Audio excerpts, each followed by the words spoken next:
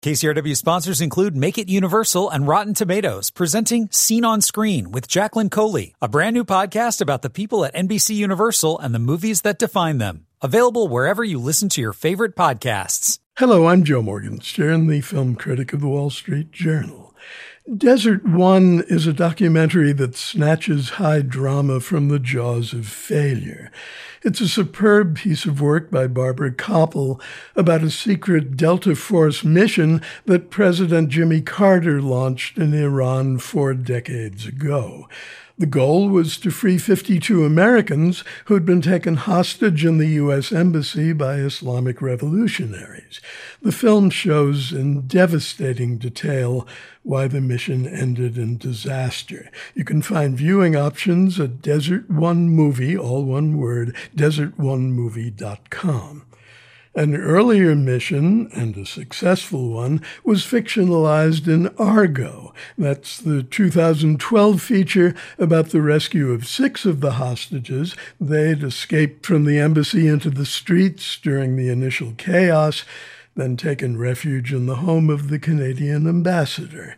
The planning in that case involved a CIA operative sneaking into Iran, giving the Americans new identities as Canadian filmmakers scouting locations for a sci-fi film called Argo, a film that didn't exist, and whisking them out of Iran on a regular commercial flight from Tehran airport. The Delta Force mission comes to a climax not at the embassy, as planned, but on the sandy, windswept soil of a dry lake in a remote desert area of Iran. There, at an improvised landing strip designated Desert One, all the elements of the operation come together one night in April 1980, then fall apart during a series of accidents that take the lives of 8 American crewmen. We hear General David Jones, then chairman of the Joint Chiefs of Staff, giving minute-by-minute reports to President Carter as the mission goes forward and founders and aborts. When the general tells the president of the casualties, the closest Carter comes to revealing his feelings is saying softly, "That's unbelievable, isn't it?"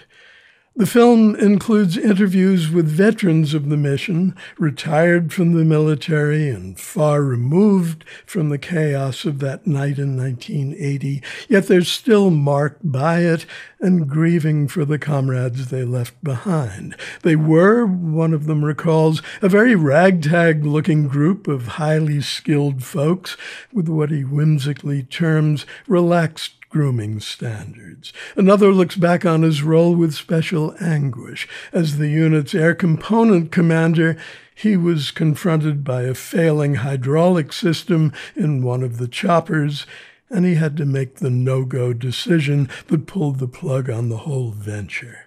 In a sense, Desert One amounts to a forensic autopsy of a brave attempt gone dreadfully wrong. Before and after everything else, though, the film is a celebration of service, a tribute to the men who went into the breach fully aware of the risks, and yet willing and eager to do what they'd been trained for. That kind of devotion to duty is fairly unbelievable, too.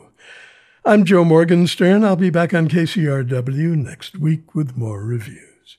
KCRW sponsors include Make It Universal and Rotten Tomatoes, presenting Scene on Screen with Jacqueline Coley, a brand new podcast about the people at NBC Universal and the movies that define them. Available wherever you listen to your favorite podcasts.